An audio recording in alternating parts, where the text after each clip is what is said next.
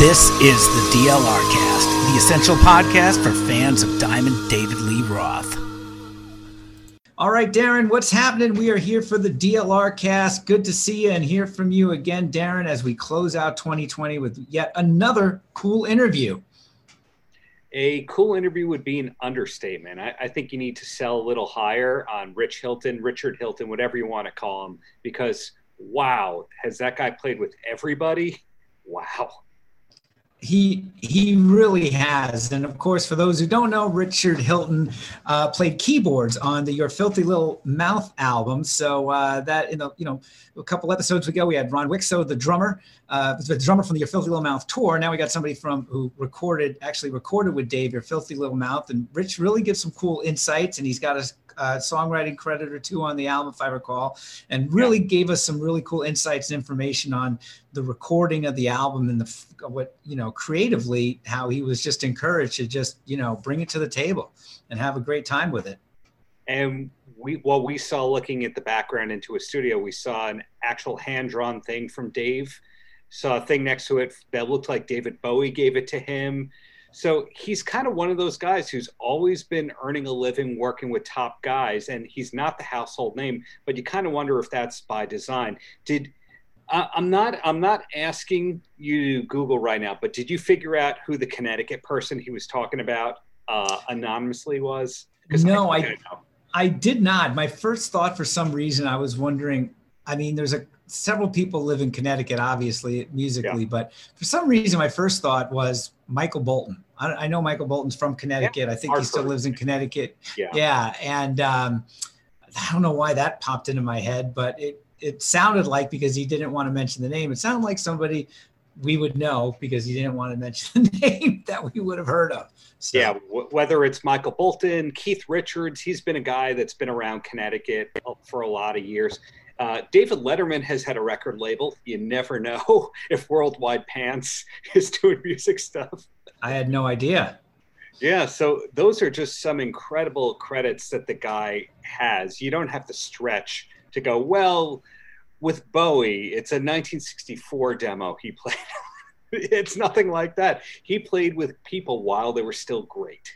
Well, yeah, and we won't give away the whole interview, but when we talked to him about how did you first connect with Dave, it was while he was recording with David Bowie at the Hit Factory, which is where they ended up doing the Filthy Little Mouth record. That's where he met him, Dave, that's where he met Dave for the first time.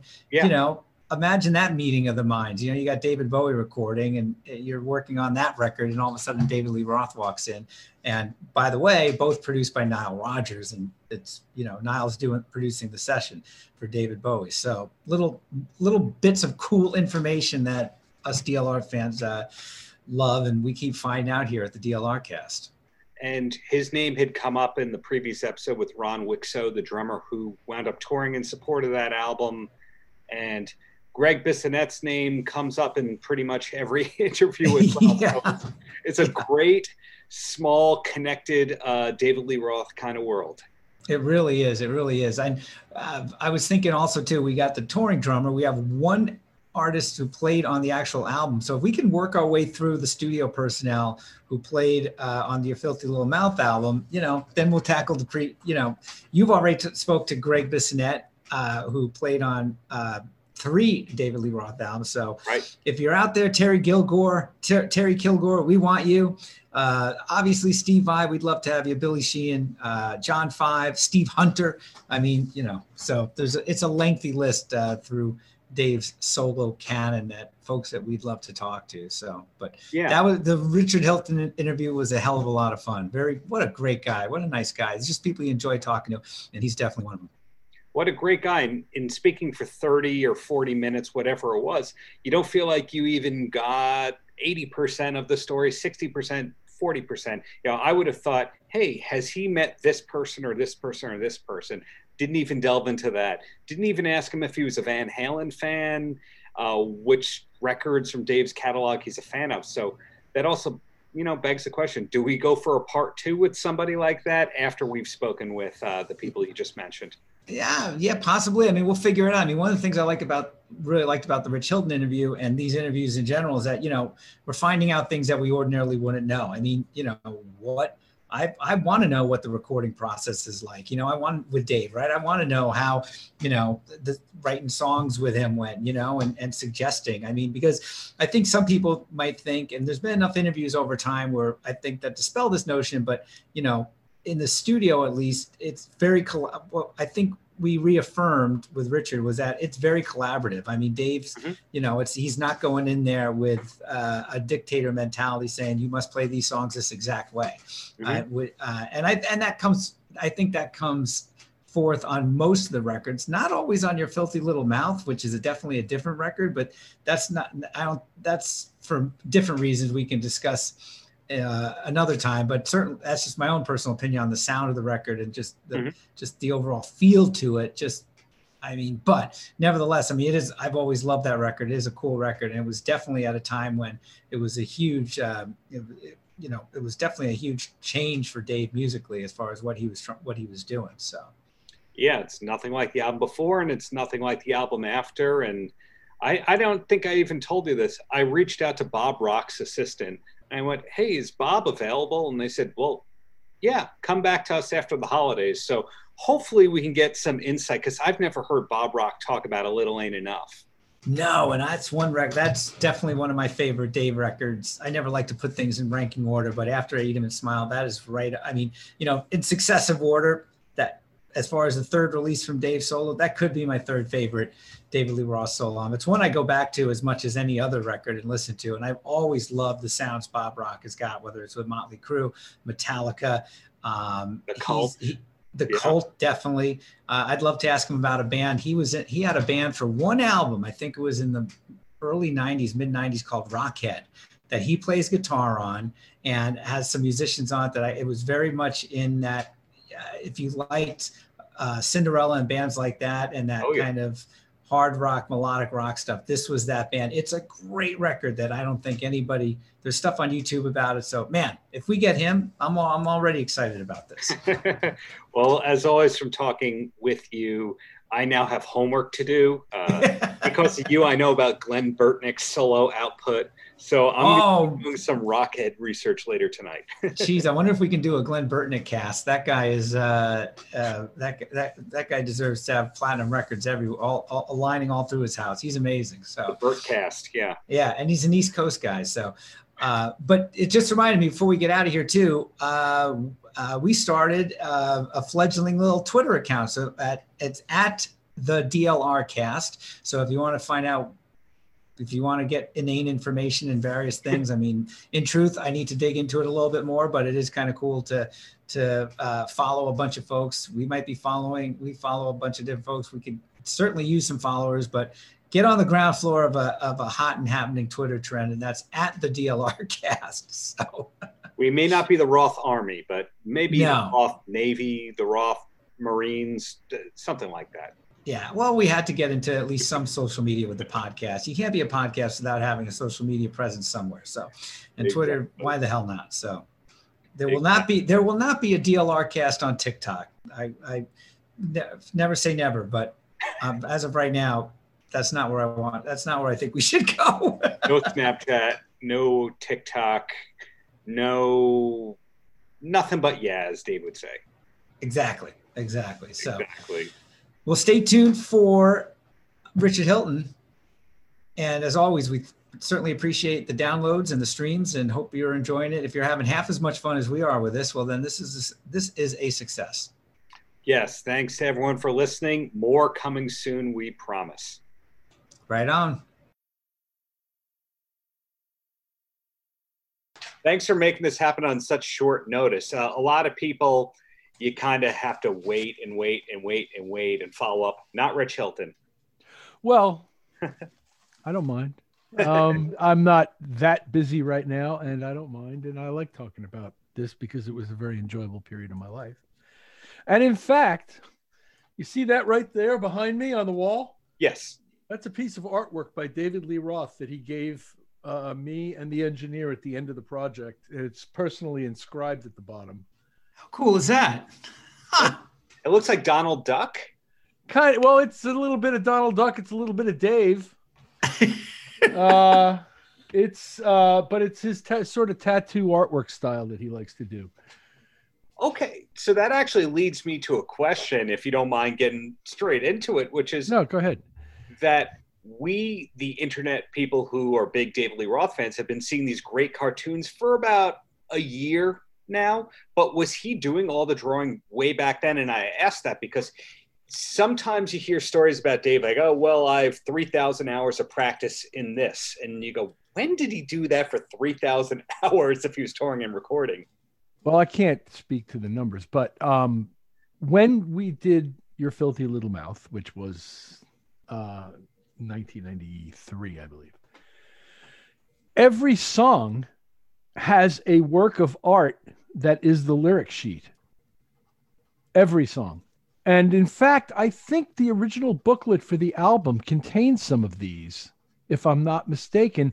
And I can tell you absolutely categorically that when I saw a video of the last Van Halen tour with those giant video screens behind them, there were times where the hand-drawn David Lee Roth lyric sheets went by. Because I saw them and I said, look at that. That's one of Dave's, you know.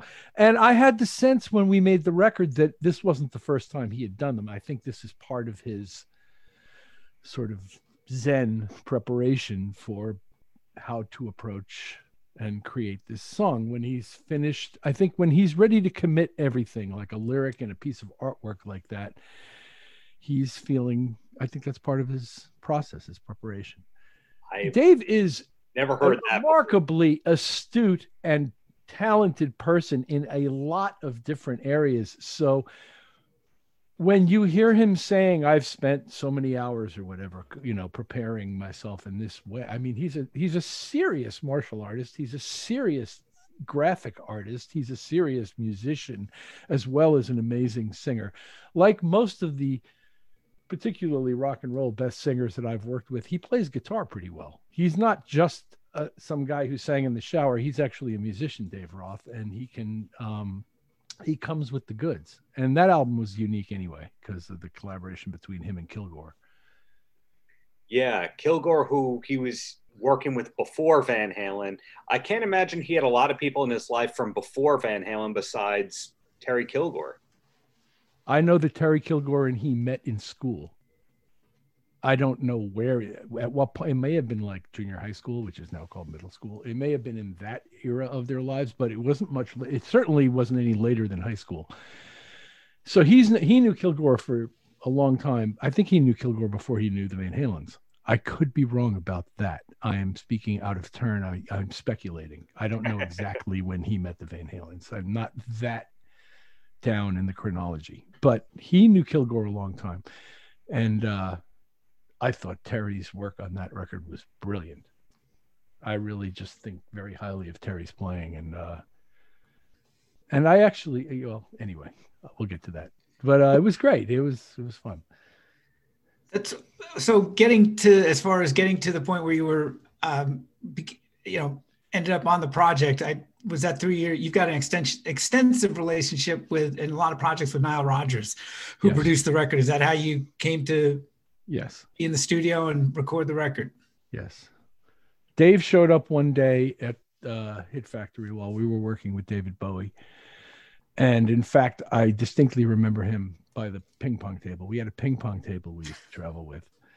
We were all fairly decent, serviceable ping pong players, pretty good kind of ping pong players. And we would have good games. Anyway, I remember Dave kind of showing up around the time when we were playing ping pong. And it was like, oh, cool, we're going to work with Dave. I hadn't, I wasn't privy to the planning stages. So it was a pleasant surprise for me at the time because I'm a fan. So it wasn't an audition or anything like that. It's just Nile said, "It's what we're doing," and here we are. For me, by that time, I started with Nile Rodgers in March of 1988, and worked on pretty much everything from that point forward until, I don't know, for a long, long time, for many, many years, and still to this day, quite often, and I still play in his band. So Dave was the next project we were going to, there was always a next project, and usually there was more than one. And Dave was the next thing we were going to do. Wow. Go ahead. So when you guys started recording, and I know you have a co-write on the record, I want to get to that separately, but when you guys started recording, I mean, were the songs fully formed, they were ready to go as far as, you know, the arrangements, they were rehearsed, because the band was, you know, not the band that he took on the road with him later. You know, Terry, he probably hadn't played with since way before Van Halen. So I was just curious as to how those songs, the genesis of those songs, as far as from when you guys got on the project and the recording process started. The songs were substantially written between him and Terry prior to my coming on the project and prior to us recording anything. I'm trying to, I want to, yeah, I should have thought about this before. I want to review, I'm reviewing the basic track sessions in my head. So, the songs were largely thought out and planned out prior to and Dave had a pretty clear idea of what this album was going to be. Not in every respect, but in general. And then there were songs that it got added along the way, and there were songs that got revisited along the way. But Dave had a pretty clear idea and vision of what he wanted, which is quite often the case when you're working with Dave. And his ideas are really, really good. High percentage. He hits a ridiculously high percentage. He hits better than Ted Williams. 400 batter right there. Yeah, I would say anyone who's 50% or higher is a lot better than Ted Williams. Well, Dave hits a huge percentage in terms of his creative output. You know, like nobody hits 100% on ideas in life, I don't think. But Dave hits a pretty damn good percentage. And we had a great. So the songs were mostly formed. Basic track sessions were planned. It was recorded at Hit Factory on Broadway in New York, 54th Street rather. It was called the Broadway Hit Factory. And the basic track sessions, you had Tony Beard on drums, John Regan on bass, Kilgore on guitar, and Dave. And I don't think I played any of the basics on that record. I think it was pretty much guitar trio and Dave singing the original vocals, the vocals that end up getting supplemented later, you know. So that was kind of how the basic track went. And then there was time in the production later where other things got added. And I think one song has an electronic bassist in the drums, which is No Big Ting. And,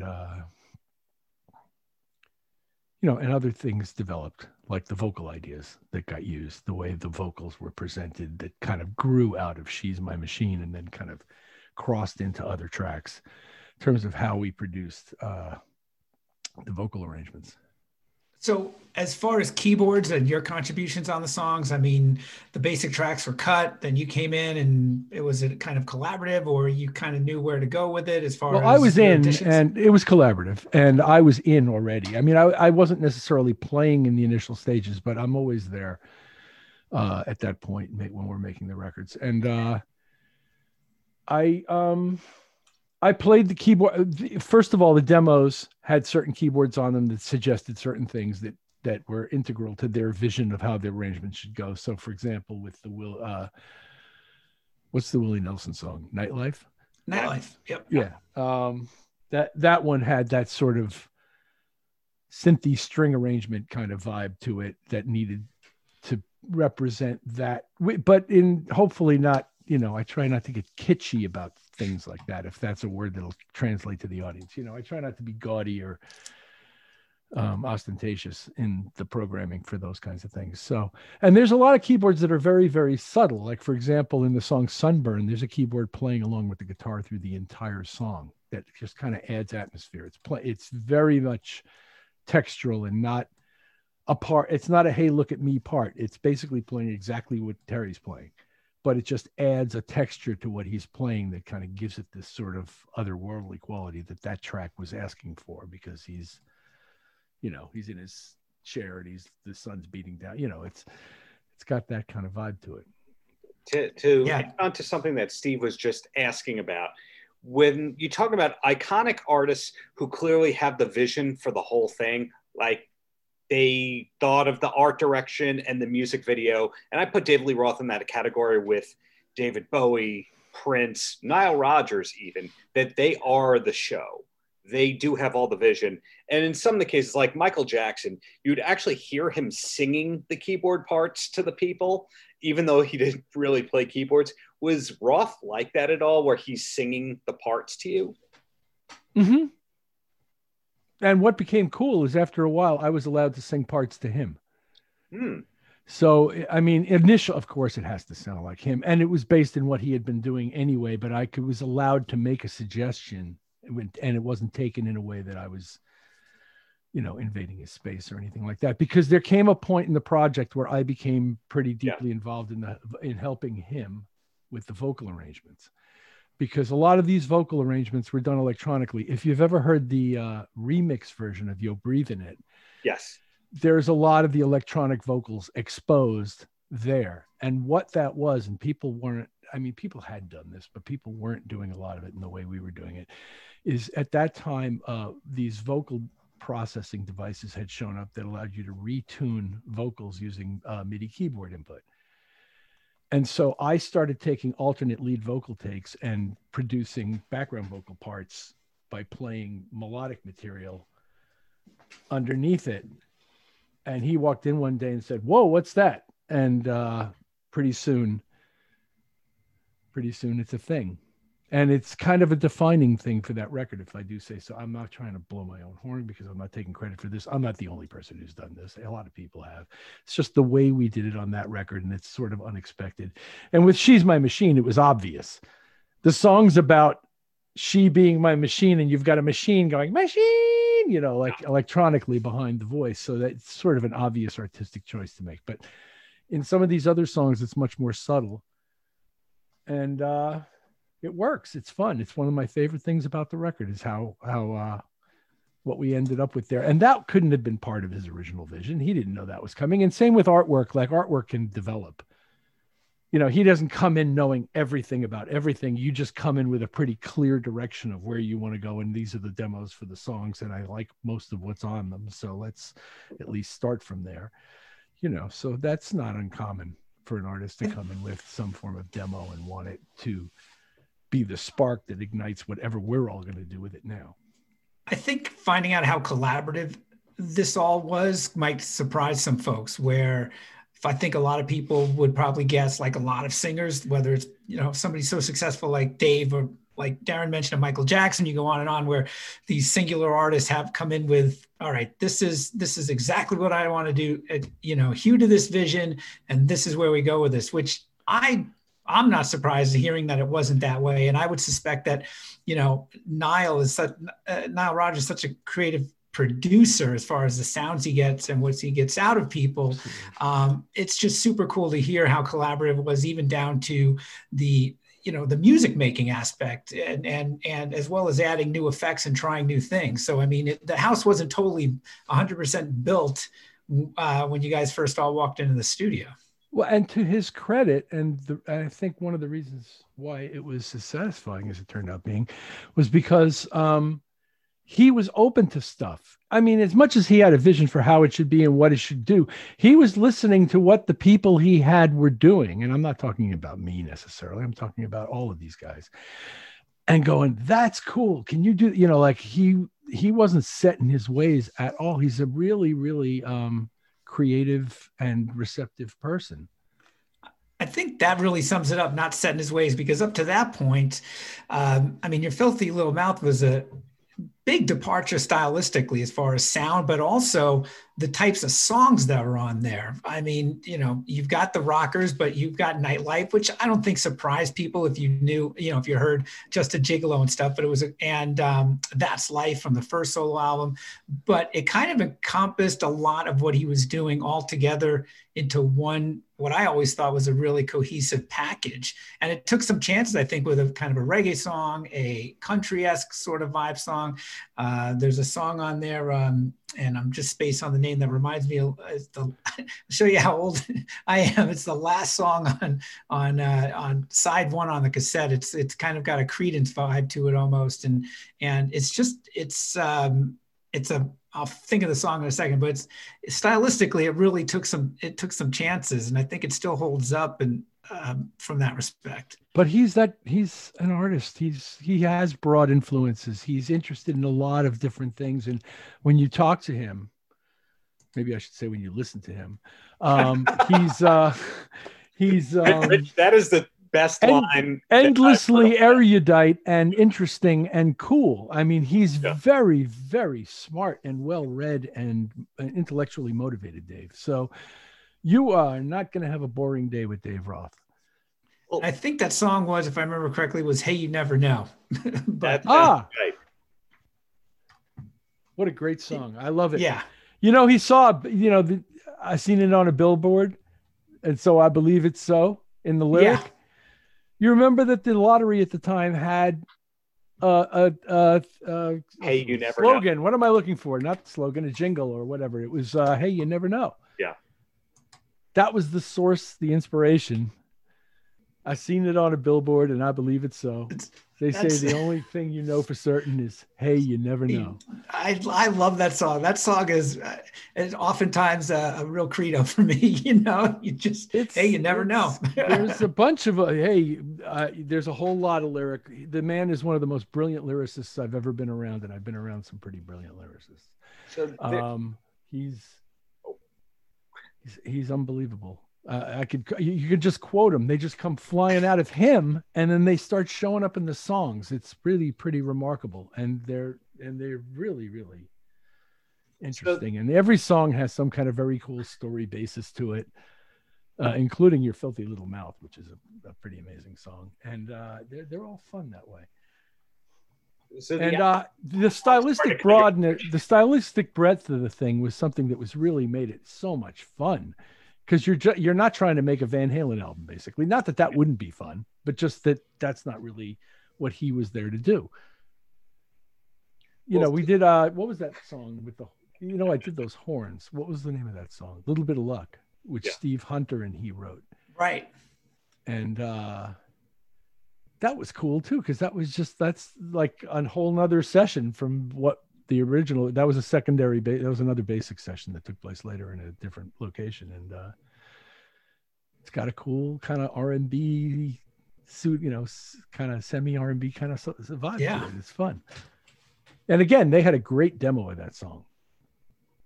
When you talk about multiple sessions, there's an album, there's a song that didn't make the album called "Don't Piss Me Off," which was co-written by Monty Byram, who co-wrote "She's My Machine." And I'm assuming it's from the same sessions because it wound up on the Best Of album that Dave put out in '97. I've never heard a song called "Don't Piss Me Off," but if it was recorded as something else, perhaps, and changed to "Don't Piss Me Off," then maybe. I mean, there was at least one song. Because some of the things showed up as extra tracks, like the one of Mississippi something or other. Sorry, I don't remember the title. That was one of the things I wanted to ask was there stuff that got recorded that never made the album, stuff that ended up on the cutting floor, so to speak? There's only one song I remember that he decided not to include, and I don't even remember what it was called. If I thought really long and hard, maybe I'd come up with it, but I don't think you want to wait for that. Well, "Don't Piss Me Off" is kind of a shuffle, almost like a 12 bar, would you say, Steve? Wow. Like a country rock shuffle. I never heard that. I never heard that. Okay, there you go. And when we spoke with Ron Wixo, who spoke the world of you, who played drums on the tour of that, he talked about how there was a Nightlife EP or 2 EPs that Steve and I didn't know about that seems to be like a limited edition live band kind of thing. Was that something that was on your radar? No. Okay. But I did do 2 gigs with those guys. Oh, no kidding. Really? Yeah. Yeah. I sang background vocals. Yeah. Did not know that. Yeah, it's true. In 94 in Florida. Wow. It was very kind of him to invite me, and I was thrilled to do it. And they were very kind to me and very generous, and I had a blast. That's great. So the co-write you got on there, "You're Breathing It," one of my lyrically, musically, one of my favorite songs on the record. Another song with a completely different vibe. I mean, so how was you got you co-wrote it. How did that come about? I mean, what was the impetus of that? And as far as my contribution, well, first of all, the impetus was they came in, Terry and Dave, with the substance of what was the song, and I helped Dave write vocal parts in one section of the song, and he was very kind to include me as a co-writer. But the song substantially started with him and Terry, and I came on it and was asked if I had an idea for a certain thing, and sure enough, I did. And that's what's there. So that's how I got involved in the writing of it. And I consider it to be an act of true friendship and generosity on the part of Dave, because I have contributed more and gotten less in my life. So see, that seems to be a musician's lament. Working musician's I'm not lamenting. lament often. I'm not lamenting. No, I know. Anything. You know what I mean. I'm not lamenting anything, but I'm saying that Dave was very generous to include me as a writer in that song, because mostly it was him and Terry. And yes, I did write some melody that appears, and I like that song too. What an amazing guitar performance that song is. It's Terry killed that album. It was exciting and it sounded good, and he's a really good player, Terry. I love him. And Wixo was great. And as I said, those guys who were the band on the road, them and Jamie Hunting and Brett Tuggle, who's always very, very nice to me and great and wonderful. They were very kind, and that's how I met Wixo. Because Wixo's also from around where we're from. Yeah, all the Long Island people just keep appearing in it. Yeah. You'll see like Pink Floyd had people from Long Island, and Aerosmith's keyboard player for 20 years is from Long Island. It's kind of the land of sidemen out here. Well, we're lucky. We were lucky to grow up in a place where, for the most part, our parents could afford to help us learn how to do these kinds of things. I'm not, trying to get too sentimental here, but artistically, it was a thriving place. I was, may he rest in peace. Leslie West is from Long Island and played in the Vagrants. And if I remember correctly, the Hassles used to open for the Vagrants. The Hassles, fronted by Billy Joel. Yeah, right. Exactly. Used to open for the Vagrants. So, there's a rich history, and, that goes very deep. And I was lucky to be around what I was around when I was a kid, and I'm very thankful for it. I've got a sideman question that has almost nothing to do with David Lee Roth, which sure. I always love to find this stuff out. You'll find that people who are successful, who've worked for decades, have other people that are peers that are at their level, comparable to their level, that they trade gigs with or they sub gigs with. They're the first call that, oh, I can't do it. Hey, do you want to do it? Who are those people that you've traded gigs with? Mostly, I haven't gigged with that many people besides Nile and Chic for all of these years. I did do those few shows with Dave. I did play a show with members of the B-52s once and things like that, but I wasn't subbing out somebody's gig. Now, the case where I do have that is here in Connecticut, near where Nile lives. There's another major artist who I think I probably should be discreet, and his team and his guy who engineers for him is one of my best buddies. And so there have been cases where, in rare moments where one of us has a family obligation or something that makes us have to run away, to go do something, and we need coverage, he and I, my friend who works for this other famous guy in Westport, Connecticut, we can, spot for each other. Right. And that's a wonderful thing, because there aren't that many people who work like we do. So it's a real, and what I mean by that is, do all of these different things for a particular guy. You're basically, it's almost I don't want to make it sound weird. It's almost like a Renaissance time gig where musicians would get hired by the aristocracy to, Joseph Haydn didn't write 106 symphonies because he felt like it. There was somebody for whom he worked, who was paying him to do it, So in a way, our jobs are a little bit like those guys, where we're working at the service of one particular artistic individual who chooses to have a staff to support his artistic life. So it's not that many of us, and it's nice when you can have somebody that you can do that with. But as a player, a musician kind of thing, there's not been that much of that. I mean, there might be a sitting in moment where you're in a place and they say, come on up and play, and you get up and you go play. But there's not been that kind of thing very much. There was a year I wasn't in Chic, but that was just because they had other ideas. And so to your credit, in being so involved with Chic and Nile for all those years, I don't think the average person realizes how big Chic not only has been in Europe, but in Japan. You know, they've been an arena band in Japan for like 40 years now. We have, first of all, our following internationally is wonderful. And in certain markets, as you say, like the UK, Ireland, Scotland, and certain parts of Western Europe, we can sell very, very well. And in America, we're starting to turn that corner now because we've been doing a bunch of arena tours. Chic has, opening for various other wonderful artists that all are worthy of an hour's worth of stories. So we're turning that tide quite a bit. And Nile has had this wonderful, I don't know if it's his second career or his third career or his fourth career, but he's had this wonderful renaissance in the last 10 years, particularly since his participation with Daft Punk on Get Lucky.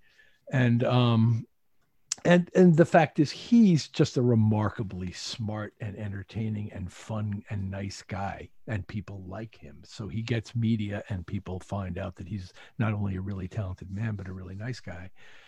And so they kind of come on board. But yes, in England, it's remarkable how we love them and they love us.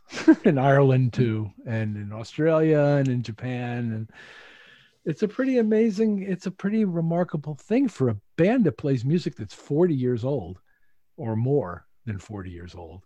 Yeah. To be viewed almost like a successful new artist in certain markets. It's pretty incredible because there's a lot of us playing funky music out here that's wonderful songs and, you know, doing that. Yeah, there's a Cool in the Gang and there's two Earth, Wind and Fires and there's bands touring doing this kind of thing. But to get to this point where as a headline artist, you're selling out arenas with 43-year-old music, that's pretty remarkable. I can't think of, I mean, there's, you know, guys like the Who do it, you know what I mean? Like, you know, there are bands that do it, but it's kind of unusual in this sort of funk pop area, I think. And I feel very blessed and privileged to have anything to do with it. Before I let Steve ask a good question, where I was going with the Sideman swap gig is, I thought I was going to hear, well, yeah, me and Brett Tuggle swap gigs, and that's what happened. But over to you, Steve. Well, I was going to ask at a time when you can't do gigs, obviously, thanks to this global pandemic. What have you been doing that's been keeping you busy? What have you been working on? Personally, I've done some work for Nile, that on things that he's working on that I can't really talk too much about. I'm in the middle of a production project of my own with an artist that is new to the market here. And that project has been sort of in limbo for a while because we started it and then I ended up touring for like 2 years and then I came home for pandemic. So I've been working on that gradually. I've been doing various keyboard and guitar overdub things for people who ask me if I'll work on or play on their stuff. I consult with various software companies on the things they're developing, and I do technological things and engineering oriented things in addition to music making. And lately I've been teaching music production online to some students. Oh, and there's a podcast that I do, so I might as well mention it. Yes. It's not actually my podcast, but I am a participant on the panel of a podcast called Sonic Talk, which originates in England. And it's centered around a website called sonicstate.com. And it's been going on for like a dozen years, and there's hundreds and hundreds of these podcasts. And they have a very nice base of regular followers, and I've gotten to meet some of them at trade shows and stuff, and become friends with some of them. And we talk about music technology and synthesizers and computers and things, a little bit about the social culture of technological kinds of things, but it's certainly anything but political or topical in the sort of current events kind of way. It's topical specific to, hey, did you see this new synthesizer that came out by so-and-so, and what's cool about it or what's not cool about it? So I do all of that. And then it's a strange time for all of us. And I try not to dwell too much on the things I miss. And I like to joke that my new hobby is identifying my blessings and counting them, because I live in a comfortable place and I have food to eat. And it doesn't look like I'm going to get thrown out of here anytime soon. And, I have my best friend who I've now been missing for 10 years while I toured with Chic, who's right downstairs doing her work.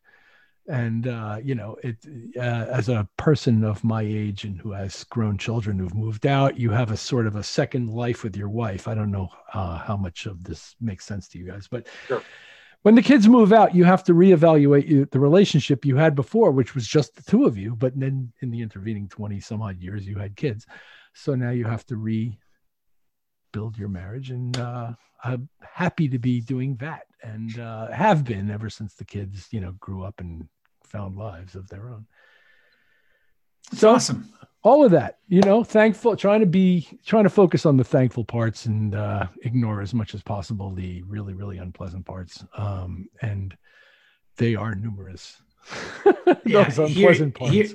Here. And thanks for the reminder on, especially given the time of year, but all year round, for, counting our blessings. And, it's so easy to forget just how lucky we are. I mean, we're able to, at this moment, use technology and talk about an album recorded in 1994, so yeah. We're not I'm sick. Thankful. Exactly. We're most not important. Sick. Yeah. It's tough out there. So if we recap what we learned, Steve, we learned that Richard works with people for a long time, and he's Rich is pretty easy to work with. That's the first thing that we have learned. Well, what he wrote back there, it says, "Hey, Rich, knocking him out is easy with you. Thanks for everything. Your pal, David Lee Roth." So that's awesome. It speaks to what I wouldn't have mentioned it, but it speaks to what you just said. I try to be, we've learned that. We've learned that you had a great experience with David Lee Roth, playing with him both live for those couple of gigs and in the studio. Absolutely. He just gave a thumbs up for anybody that's hearing and not seeing, of course. I think we learned also, it was a good reminder when we spoke with Ron Wixo recently, is that it really pays big time, pays dividends musically and financially and career-wise, to be extremely versatile. And you're, what you can, whether it's, I did not know, you're talking to tech companies as well, in addition to all you do musically. So, it obviously works.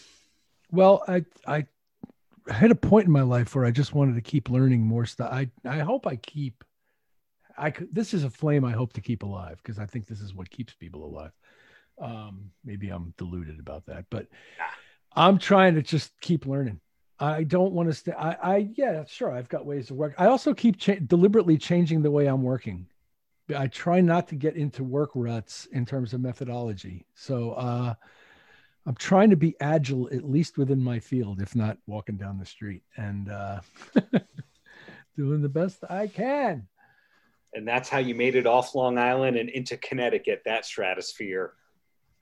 Well, I was on Long Island until 2001. Oh, yeah. So whereabouts on Long Island are you from? And I realize that's a regional reference that it only appeals to a small amount of listeners, but I'm from Bethpage. I grew up. I was born and bred in Bethpage. Went to high school there. I grew up in Riverhead, primarily, way out east, and I went to college in Connecticut. As a matter of fact, whereabouts? University of New Haven. Okay, cool. Out near West Haven. And Darren, edit out Steve's regional background there if you need to, but no, I fell in love with Connecticut. My interruptions, and you have your regionalisms. We all have our thing there. Yeah, as I said, I was glad to grow up when I did, where I did, before the plume got too big. Don't get me started. The Bethpage plume. Anyway, but there was great art going on around that time, and I made some really good friends that remain friends to this day that I learned from, that took me under their wing and taught me like I was their little brother, and I'm grateful and friendly to this day with these people. I would bet most people don't know that Long Island, particularly in that time frame, had a really fertile music scene. I mean, people think New York, Chicago, LA, big cities, but Long Island. I mean, when I was growing up, when I started high school, Twisted Sister was just starting to break out. So there's my time frame. But I mean, Billy Joel was the soundtrack to my life. And in 4th grade, 5th grade, I mean, I knew exactly where he was from. And I learned about, other bands and other, just kind of what was essentially a really cool scene that wasn't just about New York City, that there was really something happening, on Long Island. Oh yeah, the burbs were teeming in those days. They're even more teeming now. They're almost obscenely teeming now. But yeah, and I worked in a local music store on Long Island and met a lot of those people because I worked on the sales floor in retail. So wow, I would talk to them and sell them stuff. And yeah. Was that Sam Ash? Oh, do we really have to fess? Yes, it was. Yes, it was. Okay. Well, yes, it was. Oh, okay. Briefly. I'm going to get Sam Ash and Carl Place, the town that gave us Joe Satriani and Steve Vai, which brings it back to David Lee Roth again. Oh, that's true. That's true. You worked there, you said? You worked in Carl Place? No, I just know it from... There was no Carl Place when I worked for Sam Ash. But I worked in their Huntington store, which is not where their Huntington store is now. But and I worked there for basically a summer and learned a lot. It was great. I'm very happy. And boy, was the gear good back then. Well, I've got no further questions. You got anything that we missed, Steve?